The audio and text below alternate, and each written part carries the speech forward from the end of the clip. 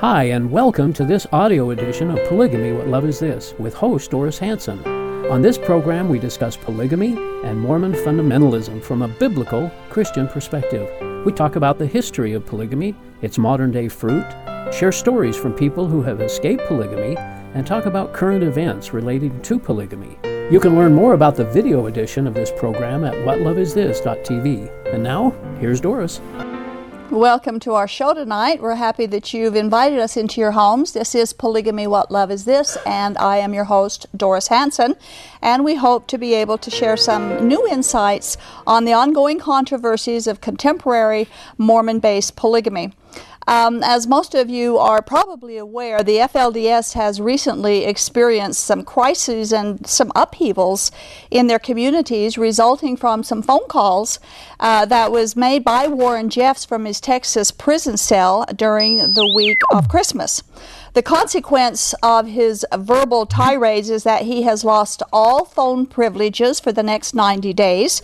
And of course, we wonder if he should ever get the phone privileges back, because in those phone calls, he's terrorizing his followers in the FLDS communities. And if he does get them back, that perhaps they ought to give them on a very limited basis. After all, the telephone privileges is a privilege. It isn't a requirement. But we will keep you updated on the goings-on and the new events or whatever's taking place in the FLDS as well as the other polygamy groups on our show on a weekly basis. We also, again, want to remind all of our viewers, if you know somebody who may be looking for some help after you leave or escape from a polygamous situation, you can give us a call. That's why we're here. We do want to help you. We have a toll-free number. It's 877-425-9993. It's a toll-free, remember. You can call us from anywhere, and we will even rescue you from wherever you're at. If you need to get out of polygamy and you have no other way to leave, just give us a call and let us know, and we'll help you however we can. Last year, we had as a guest on our show a woman by the name of Rebecca Kimball. She had been raised in the FLDS group. She was able to get out, and we had a very good interview on our show. You can see it online on whatloveisthis.tv, and just click on to the July 7th, 2011 show, and you can watch our interview with her. Rebecca Kimball recently made a comment regarding the Cody Brown sister wives family, and I would like to put this on the screen and quote what she said because it is so appropriate. And so this is what she said, quote, "Freedom of religion doesn't come with the right to force others to share their mate when you won't, to finance your family when you won't, or to blame a religion for your irresponsible behavior. Cody Brown's family has as many bankruptcies as wives, plus 2 defunct businesses.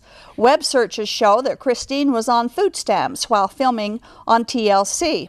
Cody went to Mexico. He had a bachelor party, a wedding reception, and a honeymoon with Robin, but the doctor who performed his daughter's emergency appendectomy remained unpaid in the bankruptcy papers.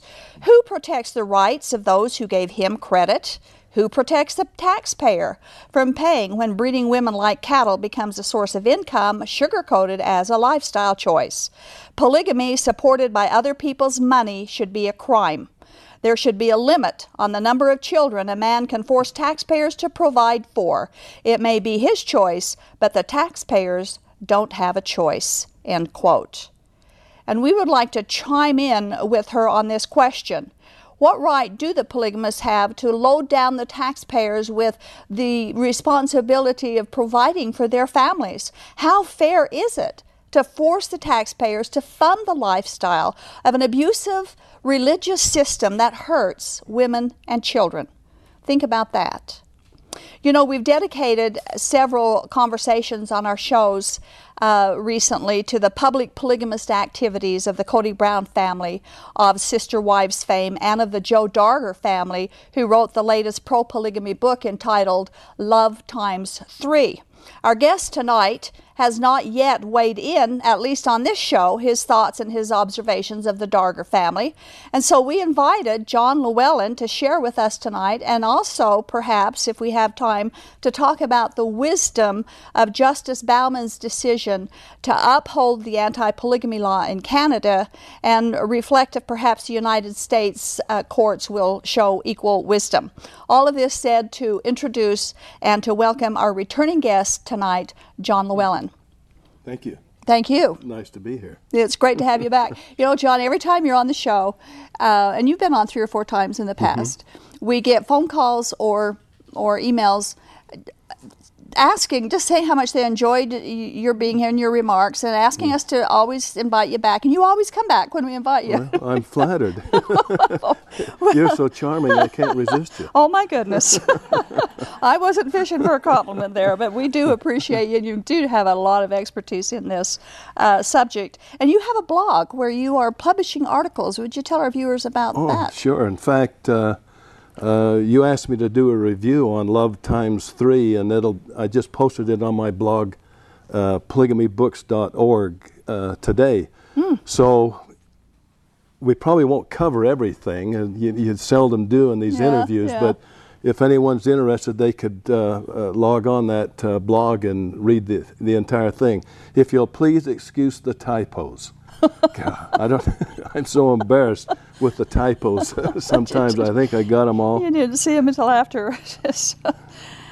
Well, on that article and our subject matter tonight, we're going to try and get, like you say, as much done as we can. But when you were commenting on the sister wives lawsuit, and I'm quoting here from your blog, you said, "For those of us that are intimately familiar with what goes on inside the Mormon polygamous communities, the claims of the Cody Brown family are mostly incredulous.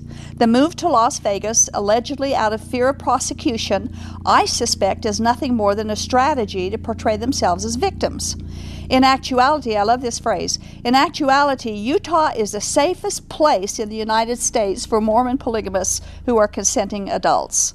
According to Attorney General Mark Shurtleff, he pretty much set the standard for prosecutors several years ago when he announced that he would not prosecute a religious tenet, and he would only prosecute where underage girls were taken as plural wives. He further established a safety net program for Mormon polygamists, which has been instrumental in changing attitudes, in other words, initiating tolerance towards Mormon polygamists. Now, before we discuss the Darger book, The Family on the Darger, Polygamous Family, would you briefly explain why you said in this comment that the federal lawsuit by the sister wives is incredulous? Well, it's incredulous because they claim that they're being discriminated against and persecuted. And, of course, Joe Darter does the same thing in his book. And they'd like to be able to talk freely about their religion. They feel like they're being censored because of the statutes and the different things. But as I point out in my blog, my gosh, what's holding the Brown family back? I mean, they're doing everything that they possibly can. Nobody's persecuting them. They got a successful television show going. Here's the Darter family. They're doing the same thing. Principal Voices has arranged for them to give talks and seminars and different things to government employees. They've written a book. They're on television. They're the toast of the town. I mean, why is he going to Las Vegas? It's got to be a strategy, strategy. Well, it's a tragedy, too. Yeah. But you know, it's a fact. Utah is the safest place in the United States for polygamists, as long as they're not involving underage children. Yeah, I agree. I agree with you there. Well, last October, I think it was October, maybe it was September, the book, the Darger family book, Love Times 3, was released, and it was written by the Darger family, Joe Darger and his 3 wives. And we're going to get into discussion about the book. You said, first of all, that you think that they were recruited to write the book. Who recruited them, and for what purpose? Well, that's my belief. Now, you have to understand where I'm coming from. I lived polygamy, was part of AUB, Apostolic United Brethren, for about 20 years. And I'm very familiar with Ann Wild and Mary Batchelor and the people involved. My family at one time was very similar to the Darder family, so I have some empathy towards them. In fact, I think they're probably a pretty decent family, and believe everything they say, and are trying to live the best they can and trying to raise their children the best they can. But it takes, what prompted them to all of a sudden decide that they wanted to be the poster children or the poster family for promoting polygamy? They're friends with Ann Wild, the people of Principal Voices. We know that Principal Voices has this movement going on, and they've been fairly successful in teaching their brand of Mormon fundamentalism. And as a result, there is a lot of tolerance towards it. So I think that they recruited these people. I can't prove it, but I'd bet you $1 against a donut that that's what has happened. Because I know how they work. I know their mindset, and I know what their agenda is because I was with them at one time and agreed with them at one time. So, and then another thing. Brooke Adams' name is on there as a consultant and everything. And I think Brooke Adams has had a lot more to do with the publishing of this book. And between her and the influence the Principal Voices had, they've been able to get a lot of TV shows where these folks have been making an appearance. It's all part of an agenda. And I hate to see this family, because they seem like a pretty decent family, get involved in all this celebrity stuff. And then watching them on television, it looks like they have been caught up in the celebrity hoopla, just as the Browns did, just as Tom Green did, and just as others before him. And I think that in the long run, they're going to wish that they hadn't have done it. Well, you rubbed shoulders. You were a polygamist yourself in the AUB. You had 3 wives at one time, didn't you? And so you rubbed shoulders and elbows and lived amongst polygamous families for quite a long time.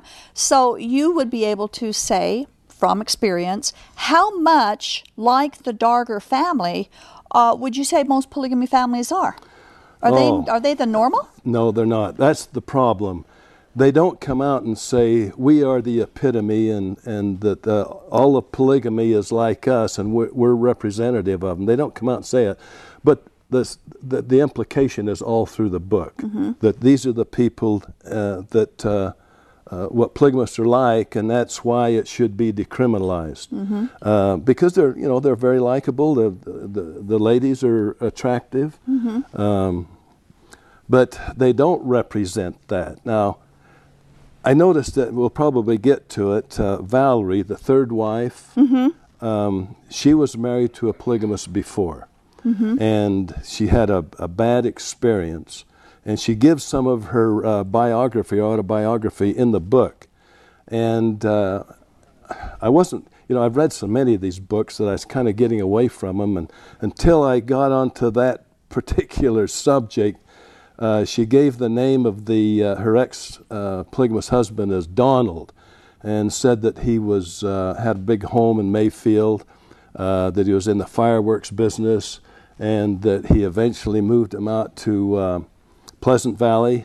Well, there's only one man that could be, and that's Dennis Matthews, who is one of the key figures in the theft of $1.5 million from Virginia Hill. And you talked about that on one of our shows. Right, and I was the lead investigator in that. Right. And I knew all of the principals. I knew Dennis Matthews, and he is one of the most unscrupulous people that I've ever been involved with in an investigation.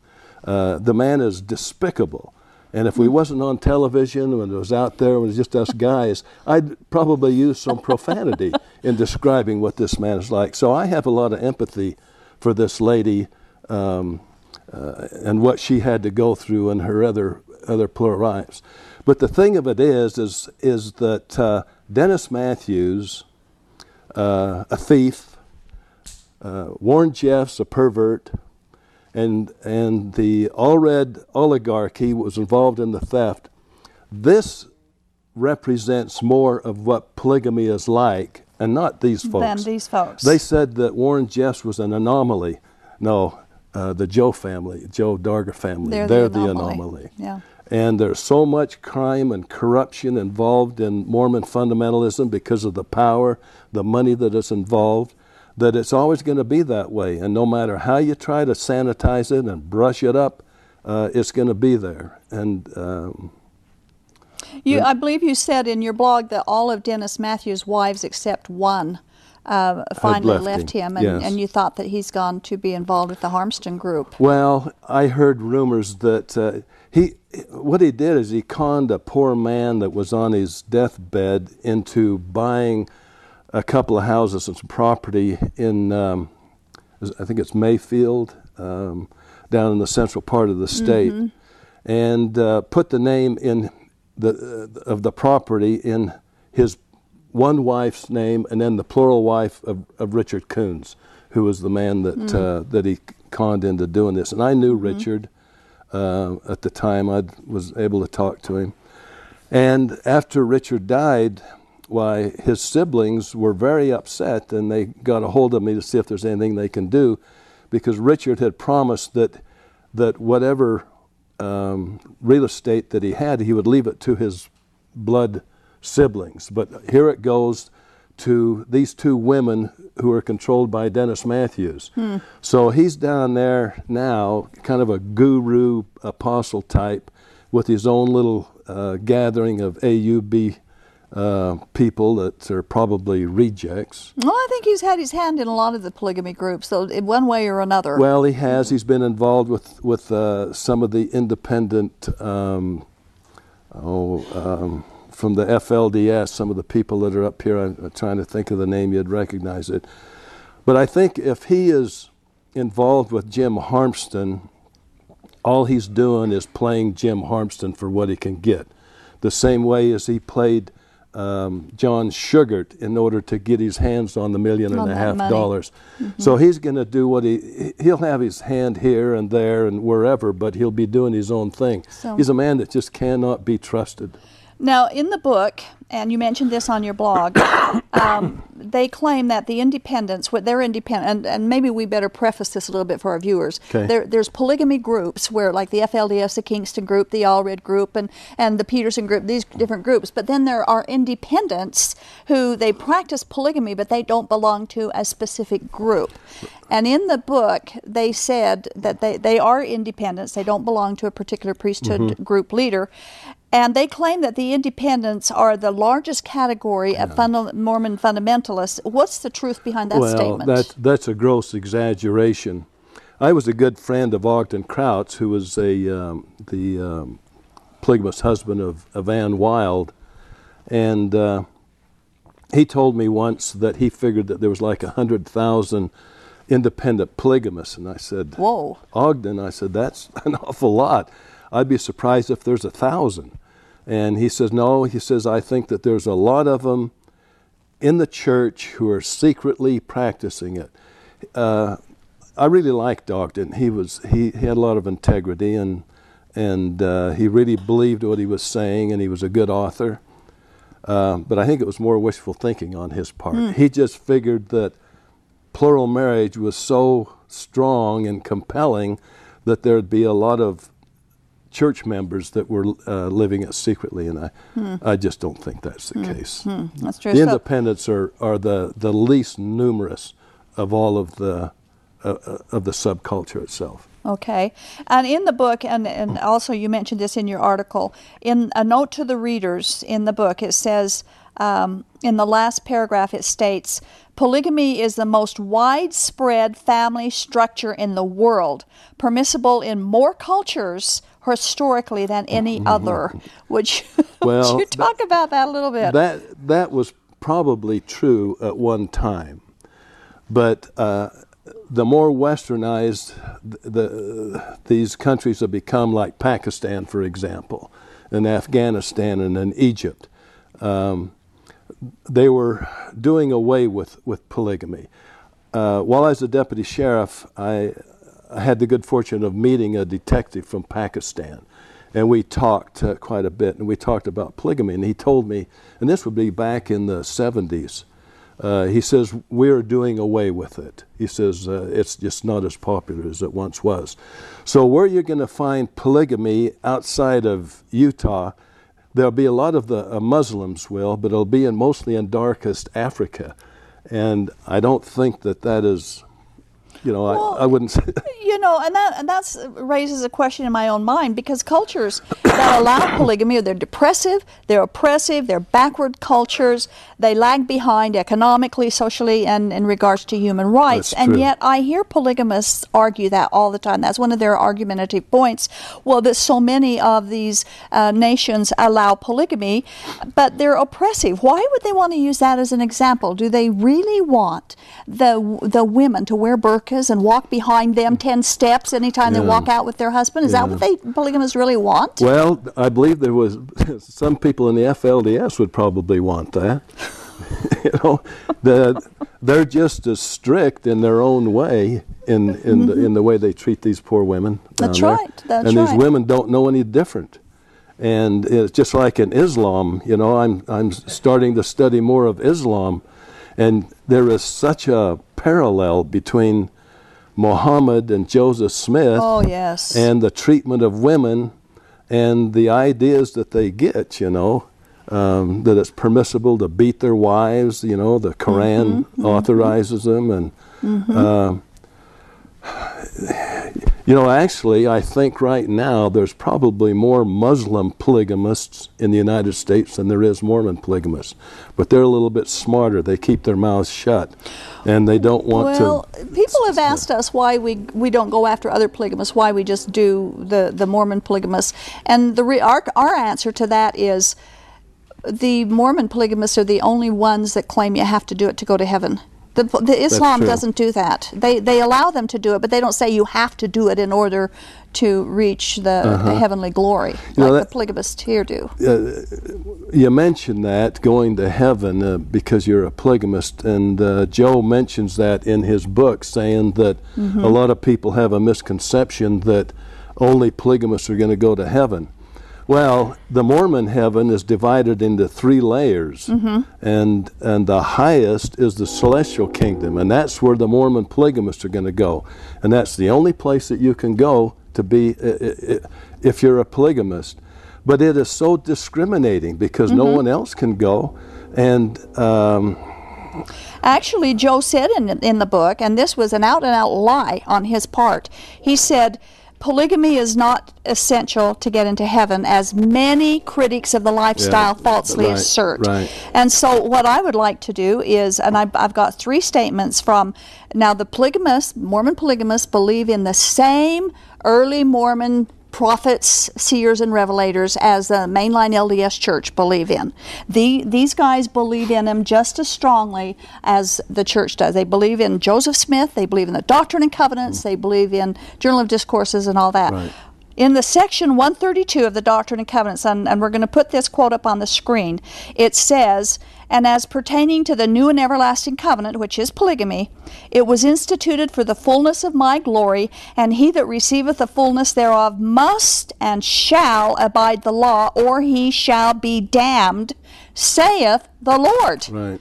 And then in Journal of Discourses, and this would be Brigham Young, he said this, Volume 3, "Now if any of you will deny the plurality of wives and continue to do so, I promise that you will be damned." Yeah. And then Orson Pratt, he was another seer, has got a book called The Seer, and he said, "God has told us, Latter-day Saints, that we shall be condemned if we do not enter into that principle." Now that's only 3 quotes. And yet Joe said that was a lie, that they had to live polygamy. But what does it mean to be damned? What is Mormon damnation? Well, that means you'll probably go to hell. And yet that's what they taught. Yeah, you won't be able to progress along with the rest of the polygamists. I think what Joe was referring to is everybody will go to heaven, but it'll only be the polygamists that'll go up to the highest heaven. And all those honorable men of the earth who didn't accept polygamy, men like Thomas Jefferson or Abraham Lincoln, they will be the servants of those polygamists. So here you got Warren Jeffs, and they say that he's an anomaly, but yet Yeah, he's driven by the same doctrines as Exactly. these people are. Exactly. In fact, Warren will have a greater exaltation than Joe because Warren's got 60 wives and Joe has only got 3. So according to Mormon doctrine, will Warren Jeffs and Dennis Matthews go to celestial glory? That's right. Yeah, they'll go to the highest degree of the celestial glory. And people like us will be shining their shoes and different things. Jim Harmston used to laugh. He was going to have Gordon B. Hinckley shine his shoes when he got up to the celestial kingdom. Is that right? Yeah. Oh my goodness. Yeah. It's all a myth, and it's all Yeah, a it big is. fairy tale when you get right down to it and analyze it. It is. It certainly is a myth. You mentioned, and I have to agree with you, that the Darger family, all except for one chapter in the book, revolved around their relationship, the wife and the husband. The one chapter did mention the children and the nurturing, that there's so many children in the family and in polygamous families. You doubted that if the Darger family provide the nurturing and the attention that all their children needs. Well, How much can they supply? that's right, and I say that from experience, from my own experience. I was so busy trying to keep the peace between 3 women and then 2 women when one left me to become the 5th wife in a more affluent polygamous family. My biggest regret is that I didn't have the time to spend with my children and teach them and inculcate with them the importance of an education. They're all good kids. They're all good workers. And I love them, and there's no way I could reject them, even though what I did is wrong. There's no way I could reject them. I wouldn't have a posterity without them. Yeah. But you cannot. There's just too much to do. You can't satisfy the women because they're always testing you. Jealousy is there. You know, when Ann Wiles said that she had solved it, that after 2 or 3 days she was no longer jealous. That's malarkey. All of these women, if they got any intelligence at all, that's always going to be there, and they just have to shelf it. And so the man spends so much time towards their needs that the children are neglected. It's the mothers in the polygamous family generally that raise the children. And there's been some very intelligent and wonderful kids come out of the polygamous families. Look at you. Well, I agree. There's a lot of them Rebecca who have Kimball. come out. Yeah. I could name off a whole bunch of people, you know. When I read the book, it was the most boring book, like I said earlier. But I got through it because I needed to, for the show. But there were a few places that I would groan when I would read it, and there were some places I actually would shed tears. Yeah. Of course, going back to my own experiences too. But one of the places, some of the tears I shed too is because they're clinging onto false doctrine. They're hanging their eternity on this false doctrine. Right. But on page 199, Joe said, the husband, he said that he cannot meet the emotional needs of all of his wives, and he called it their baggage. He said if he tried to meet all the needs of all of his wives, he would be little more than a pack horse, that they were each to meet their own material and emotional needs. Now this grossly but correctly illustrates the unequal status of women in polygamy. The man is the focus. His needs are always met. Yeah. It's love times 3 for Joe Darger. That's right. But it's love divided by 3 for each one of his wives. That's correct, yeah. And I don't know how they do it. But it is such a facade they're putting on. It's so phony when they say they're jealous. They admit their jealousy. Right. They wouldn't be normal if they weren't. Of course not. And then they turn right around and say, "Well, I don't, dislike any of the sister wives and so on." But the jealousy is there. It's not that they dislike them, but it's a natural thing. God just. Well, they say that the idea is to overcome those foibles and the jealousy and the envy and things like that, and that's what elevates you and makes you more worthy than monogamists, that have these. But it's always there. I wasn't aware of one family, including Owen's family, that didn't have problems with the wives over envy or. There's always going to be the favorite wife or the dominant wife. And the favorite children. And the dominant children. And there's no equality in Mormon fundamentalism. If you take AUB, Apostolic United Brethren as a model, which is probably the most liberal of all of the groups.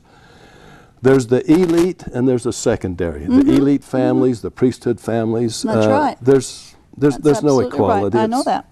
I know that from my own experience. Right. It's the same in the Kingstons. The Kingston clan or the Kingston boys, they take the cream. And what's left is what? A lot of the boys, I know for a fact, have to go outside of the group to find wives because the Kingstons have first pick of all of the nice young choice girls when they come of age. And the birth ratio is 1 for 1. That's so right. when you've got 30 wives, That's right. 29 men don't get a wife. That's right. Well, we're at the place to where we need to break and give a message, open up our phone lines and give our message of our ministry. I also like to take this time. Last week we mentioned a woman that had 6 children that needed some help, and we are grateful there were some donations that came in to help her, and we want to thank those who did that. However, we still need a place for this woman to go. We're still looking for a home to be able to put her in. And I also would like to remind you, too, that we are tax deductible. Anything that you would give or loan to the ministry would be a tax deductible for you. And our phone lines are open. Our number is 801-973-TV20. And now we will share our message with you. You are watching Polygamy, What Love Is This? Broadcasting live from Salt Lake City, Utah. This program is the broadcast outreach of A Shield and Refuge ministry. Shield and Refuge is a point of first contact for Mormon fundamentalists who question the doctrines of the religion or who are actively seeking for an opportunity to escape the polygamist lifestyle. Examining the claims of fundamentalist doctrine against the backdrop of biblical truth is central to our efforts. We invite you to contact us. Call toll-free at 877-425-9993 or email us at tv@aboutpolygamy.com. You are welcome to join us in our monthly support group, Life After Polygamy, where you can meet others like yourself who are searching for answers about polygamy and Mormon fundamentalism. We meet monthly in the Salt Lake City area. For more details about time and place, call us toll-free at 877-425-9993 or email us at tv@aboutpolygamy.com. We want you to know that we've made available to you some outstanding resources free of charge. You will find them at our website, www.whatloveisthis.tv. There you will find the DVD, Lifting the Veil of Polygamy, which documents the real-life stories told firsthand of those who were lifted out of the culture of polygamy through the power and love of Jesus Christ. Also, free of charge to you is the booklet, Is Polygamy Biblical? It explores plural marriage in the context of God's Word and answers questions like, did God ever command polygamy? Is it part of God's plan? While you are at our website, make sure to take advantage of the archived episodes of this program, which can stream on demand directly to your computer. There are more than 100 shows to choose from. And if someone you know is unable to view this program via live broadcast, recommend that they visit this same website every Thursday at 8 p.m. Mountain Time to watch this show through live streaming video. Simply follow the links to the live streaming video page. If you are watching live tonight, we invite you to call us as we open our phone lines.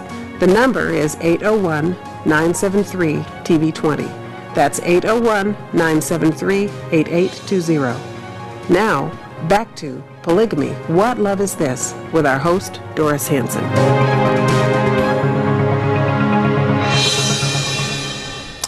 Welcome back. This is Polygamy, What Love Is This? And I am Doris Hanson, and our guest on tonight's show is John Llewellyn. He has quite a bit of information and interest in what's going on with current events with polygamy groups today. And I would like to mention that our next support group is going to be meeting on January 23rd. That's Monday, January 23rd at 6:30. If you have been impacted by polygamy in any way, if it was your great-grandpa that was a polygamist and you would just like to come and hear some stories or share some stories, you're welcome to come. Just give us a call for the details. That's not next Monday, but January 23rd. at 6:30. We're open our phone lines now. If you have some questions or comments, please keep on topic. Please let your comments or your questions deal with what we've been talking about, and address your questions to our guest, John Llewellyn. And we do have a call right now from Raymond. He's in Utah on line 1. Hello, Raymond. Yes. Yes, you're on the air, Raymond. Oh, hello. I had to turn my TV down, so... Yes, that's good. I have an Congratulations. interesting question. I'm coming from the East Coast, and I moved out here about 2 years ago, and I was very curious to know, polygamy actually existed many more places besides Utah. In a coal mining town back in Pennsylvania, where the husband would maybe go into the mine one day and something would collapse and he would die, then the neighbor would pick up. So polygamy wasn't necessarily about sex or whatnot. It was a man to take care of the family. But when I moved out here to Utah and I started seeing polygamous families, it became very interesting to me, especially generated in soap opera style, that, you know, it was all about the women serving the man, and, you know, the man could do whatever he wanted because he was in control. And I've witnessed this in non-polygamous LDS as well, is that, you know, we live in such a liberal country where it is free, but yet we're bound by this book that people feel that they have this need to fulfill, be it polygamist or non-polygamist. My question is, why don't they just pick up and go about their lives and make it happy? It's so much effort. Why don't I think I missed you somewhere? Why don't who pick up what? Well, Yeah. What's the question specifically? Well, if I didn't want to be a wife to a polygamist, or I had this jealousy or whatnot, why do I feel the bond to stay with it? Why don't I just pick up and leave and have my own life like the rest of America does? We talked about that, in fact, just a few minutes ago, where this polygamy, Mormon polygamy, is the only polygamy in history where they claim that you have to do it to go to heaven. In order to please God. I read three quotes from early Mormon polygamists that said, if you don't live it, you will be damned. Yeah. So that's why. Yeah. A lot of women will go into it out of security. In my observation, the typical woman that converts to polygamy is a single mom who has had a bad monogamous relationship. And through word of mouth, she goes along with that polygamous axiom that it's better to have part of a good man than all of a bad man. So a lot of them go into it out of security and adventure. That would be those who aren't born and raised in it. Right. But people like, most of the people that, the converts, but most of the people that are in polygamy are born and raised in it. That from the cradle they've been taught that polygamy is required by God, and that you will become a son of perdition if you leave it. You know, the same analogy is with Islam. Women and children that are raised in Iran, for example, or Afghanistan, that's all they know, and that's what all their elders have been, and it's the only direction they know to go. You know what, and actually I think you bring up a good point when you bring it from infancy and what you know, because as a scholar, you only do know what you know. And perhaps the breaking bridge of this is that early learning is to teach against it so it doesn't recur. Wow, what an empowerment. And Raymond, an empowerment you give somebody whenever you have control over children, so they can make the decision based off their knowledge base, but their knowledge base is based off of what they know, not what options they really have. But let me also intersperse something here, Raymond. When anybody comes to someone else or a group of people and says, "Thus saith the Lord," that's got a powerful impact on many, many people. And people sometimes don't even know to go check it out to see if God really did or would have said that. And that's what's happened with polygamy. They say, "Thus saith the Lord," and they believe him. all this crazy stuff Warren Jeffs has been doing these past couple of weeks. He says the Lord says, and everybody believes it, so they just follow along blindly, and that's what happens in the polygamy groups here in behind the Zion curtain. You'll forgive me on my last statement, and I agree with what you're saying, because even in my own religion, I'm not LDS, but I have learned one thing. Whenever I learned how to read the Bible, I didn't need somebody to dictate it to me. So when somebody comes out and says, "Thus saith the Lord," I question what the Lord says, because you can go in the Bible and give find me it. common sense to make the right decisions based on what type of a citizen I am, how am I helping my community, and also how am I helping myself. Well, God gave guidelines exact on what He said and what He didn't say. I would and you can argue do that. you know, if I'm supposed to do something because the leader of my church says, well, this is good, and it is not good for my family, I think God's pretty neat. I think that He looks up there and He says, you may not have been exactly what the preacher told you, but you did what was best for your position that I put you in. Well, thank you very much for your time. I just wanted to throw some comments. We could have a long one on that. That's right. Times, and I found it very interesting. Well, thanks for your call, Raymond. We appreciate it. Okay, thank you. Good night. Okay, line 2. I'm not sure how to say that. Spasogy? Hello? Hello? Hello? Hello? Hello? Are you there? Hello? Turn your TV down. Turn your TV down, or we'll cut you off. We'll turn the sound on your TV down, or we'll cut you off. Okay. Are you down? Yes. Volume down. Okay. What is your name? Spasha. Spasha. Okay. Well, you're on the air. Okay. If you don't know how to say it, it's all good. Okay. Okay. Anyway, you're on the air. What's your question or your comment? Okay. Well, my question is, how many of these individuals and how many families are in this practice of polygamy in Utah? What's the latest that you've heard? Well, I think there's maybe 35,000 at the very most. And then they might be counting the chickens and the horses and the dogs. The polygamists like to embellish and try to make you think there's actually more than there really is. You can take the organized groups, and you pretty well know how many are in it. For instance, the FLDS, there might be 10,000, another 5,000 over at Centennial Park, 7,000 in the Apostolic United Brethren, maybe a couple of thousand in the Kingstons, and it doesn't amount to a whole lot. Yeah, there's been numbers mentioned from 30,000 to 100,000, right, somewhere in between that number, but nobody really knows for sure because the polygamists never tell the truth. They hide. I shouldn't say never tell the truth. That's not right. Well, that's all I wanted to ask. Okay, thank you. Very much. Thank you. Okay, I apologize for that statement. I said polygamists never tell the truth. That isn't true, and I was doing a hyperbole there.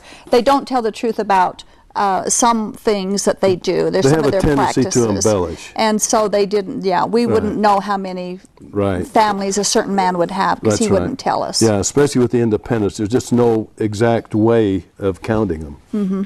True. Okay, we have a call on line 3. Jim in Salt Lake City. Hello, Jim. Hello. You're on the air, your Jim. Interpretation of the Doctrine and Covenants is false. No, say that again. Your interpretation of the sealing covenant and the Doctrine and Covenants is false. It's not for polygamists. Oh, it's not. Yeah. Why don't you get your facts straight? Oh, well, I would suggest that you would read the heading of section 1. I'm an LDS person married in the temple. That sealing power is for every individual couple who does go through the temple, or who is married, or who goes through after. The celestial marriage was polygamy from the very beginning. By the power of the priesthood to seal people to have the everlasting covenant upon the everlasting them covenant, Jim, is polygamy. To have the celestial kingdom when they die, if they live worthily to have it. Jim, Just as that pertains to polygamists. Jim, the everlasting covenant, the new and everlasting covenant, according to Joseph Smith, according to Brigham Young, according to Lorenzo Snow, according to Wilford Woodruff, John Taylor, the everlasting covenant, new and everlasting covenant was polygamy. No, it is And not. it You is. are wrong. And you can Totally wrong. you can read section 132 from Read every it and single get it verse. right. Okay, what about the verse that says if you marry 10 virgins you haven't sinned? What's that? In It section doesn't say that in the 132. Doctrine and Covenants, does it? It says that in section 132. No, it doesn't. Oh, yes, Where'd you it get does. that? 10 virgins. Read it. Read that Oh section. my gosh, you are way off base, lady. Read it. Hey, Read it, sir. Jim, look up the 132nd and check out verses 6, 54, 64, and 65. And it's all coercive. It Coercing doesn't say women. anything about 10 virgins. Oh, yes, it Yeah, does. I'm afraid it Oh, no, does, it Jim. doesn't. Yes, Boy, you it does. guys are way off And base. read it. Pull it out and Boy, read it. And Quit Joseph cutting down the LDS church. and Joseph Smith also warned. Would the Savior have you do that? Yes, he did it. Read Matthew yeah. 23. Read Matthew 23, Jim. All right, I've had enough of your garbage. So have we. Good night. Okay. You know, I'd like to make a comment on Jim. We're not cutting down the LDS Church. As far as I'm concerned, the LDS Church is a fine organization, family-oriented, very patriotic. They have an awful lot of good people in the church. We're talking about the Mormon fundamentalists who are not members of the church. We weren't even talking about the church at all. No. Nothing's been Well, said they've about been the mentioning church at the all church. tonight. We did mention the Doctrine and Covenants. That's right. But the polygamists believe in the Doctrine and That's Covenants. right. And the section 132 is still part of the Doctrine and Covenants. And the introduction to section 132 says that it is the doctrine of polygamy. Right That's right. there it says That's it. right. Oh my goodness, Jim, read your scriptures. That's what we have. We ask all the people who watch our show to check it out. Check out what you believe and why you believe it. And read it word for word. But those 10 virgins are there. And another thing I want to mention to Jim, if you're still watching, is that Joseph Smith threatened Emma that if she did not accept the wives that God had given him, she would be destroyed. And we've heard that from the cradle. Everyone that was born in polygamy heard that from the cradle. That's verse 54. Jim. Okay, very good. Well, that got our blood pumping here for a minute. We talked a little bit about the Safety Net Committee already on tonight. Would you explain to our viewers what the Safety Net Committee is, who's involved in it, and how is it funded? Well, it was first organized by the Attorney General's office, and it was ostensibly to break down bridges or build bridges and break down barriers, so that there was some meeting of the minds between the general public and the polygamists. And I attended a couple of the meetings when it was first organized, and most of the people that were in attendance, other than employees of the state of Utah and a member of the Attorney General's office, was practicing polygamists or pro-polygamists. And it was all about tolerating Mormon polygamy. And the idea was for the safety net not to take sides one way or another, or not to discuss decriminalization or anything of that nature. It was just to kind of to help out those that were in need. But it became, in my opinion, so pro-polygamy and tolerant of polygamy, and I was involved with Tapestry Against Polygamy at that time, and they had been told not to use words that might antagonize or offend the polygamists. And seems like I couldn't open my mouth during those meetings without offending them. And Well, we often can't do that in almost anything these days. well, that's the political correctness. It's Yeah. just become very political Yeah. correctness. So it's funded apparently by the government, the Yeah. United States government, and but I couldn't see where it's actually doing anything to cut down on the abuse that occurs in polygamy. Well, it doesn't, and it actually gives them more freedom to, and they wanted them more freedom to come forward and talk about abuse, but Right. it doesn't do that. It just gives them more freedom to Right. come forward and talk about This was their a couple of lifestyle. years ago, and they were trying to get members of the FLDS to come and join them, and also from the Harmson group and come and join them. But I don't think what they understood is the authority factor that's involved in Mormon fundamentalism. You have Lemoyne Jensen, Jim Harmston, Warren Jeffs. These guys figured that they're the one and only prophet mentioned in verse 7 of the 132nd section of the Doctrine and Covenants, Jim. And they are actually surrogate gods. And they're not going to give up any of their authority to the safety net, to the Attorney General, or anybody like that. No. And as far as the government is concerned, with those people that I mentioned, government is the enemy. You know, the Mormon fundamentalists, I found out, are really great haters. They are some of the best haters that you could ever find. Read some of what the early Mormons said. And they their hate apostates, speaks. they hate the government, they hate blacks, they hate Jews, they hate just about everybody except themselves. And then they even fight among themselves sometimes. Yeah, that's why there's so many different groups. Right. Okay, we have Kendrick calling from Park City. Hello, Kendrick. Hello, Kendrick. Hi, Doris. Yes. Did you turn the volume down on your television? Yeah, I did. Okay, what's your question? Well, I've got a prospect of getting a job out in Park City. Currently dating some women out in Atlanta, where I'm from. And I was just wondering the best strategy to, with my job transition, to move out, and maybe some advice to tell the women I'm living with to come out to the West Coast with me. Would you like to repeat that? Yeah, you're breaking up a little bit. Yeah, you're breaking up, and I have a feeling that this is kind of a strange call. Can you hear me now? Yeah. Are you okay? Would you repeat your question? Yeah, I'm in a job transition. Yes. I'm looking to move out to Park City, and just looking to get your advice, maybe a strategy on talking the three women I'm in a relationship with to continuing a relationship and moving out west. You know, we're not going to deal with this call, so we can't give you any advice there, except you're asking for trouble. Yeah, let them go. Bye. Okay, line 3, Paul in Salt Lake City. Hello, Paul. Yes, I just had a comment. I'm not going to argue anything you're talking about. Are you aware of the situation in China at the present time and their history of polygamy and the problems they have over there? If you've ever visited China, I visited several years ago, and our guide was he was Chinese, so he knew the people had grown up there. And he says, well, you probably know that in the ancient times, the Chinese had concubines. They just didn't have wives. They had thousands of wives. If you go to Beijing, you go to Tiananmen Square and the Emperor's Palace, you look off to the one side, and there's a residences for thousands of wives that the Emperor would have, so he was married to each one of them, not one or two or three, but thousands of them.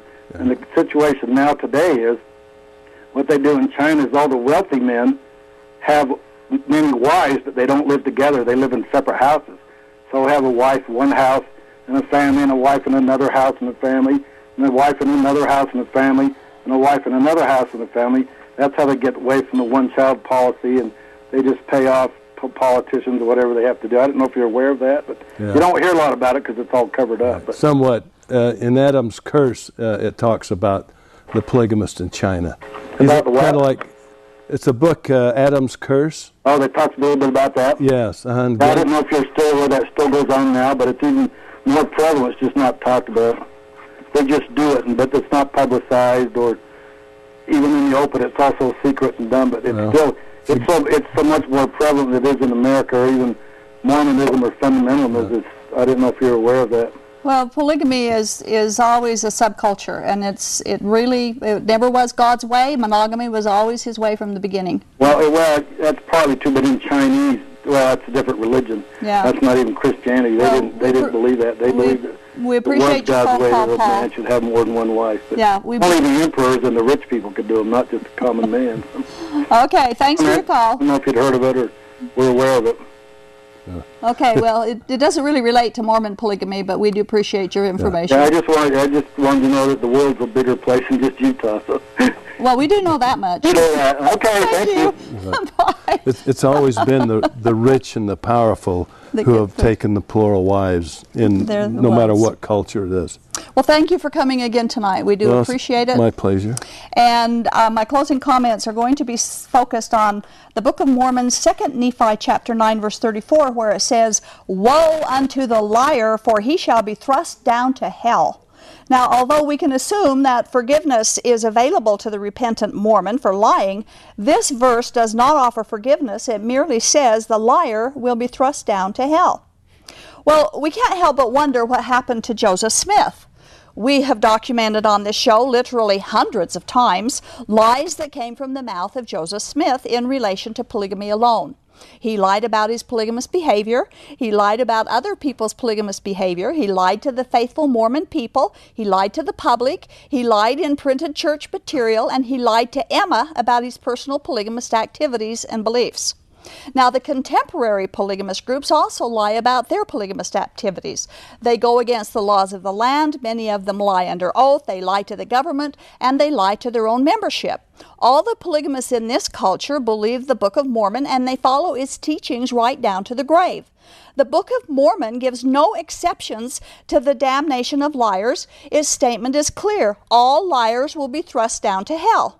Now, all Christians were grateful to God Almighty, who wasn't a man and became a God, but who was God from all eternity past and became a man so he could die for us all, because God died on the cross for all sinners. That includes liars, polygamists, Mormons, Christians, Muslims, atheists, everyone who will trust in him. Eternal life will be given as a gift to those who will acknowledge that he is a sinner needing a Savior.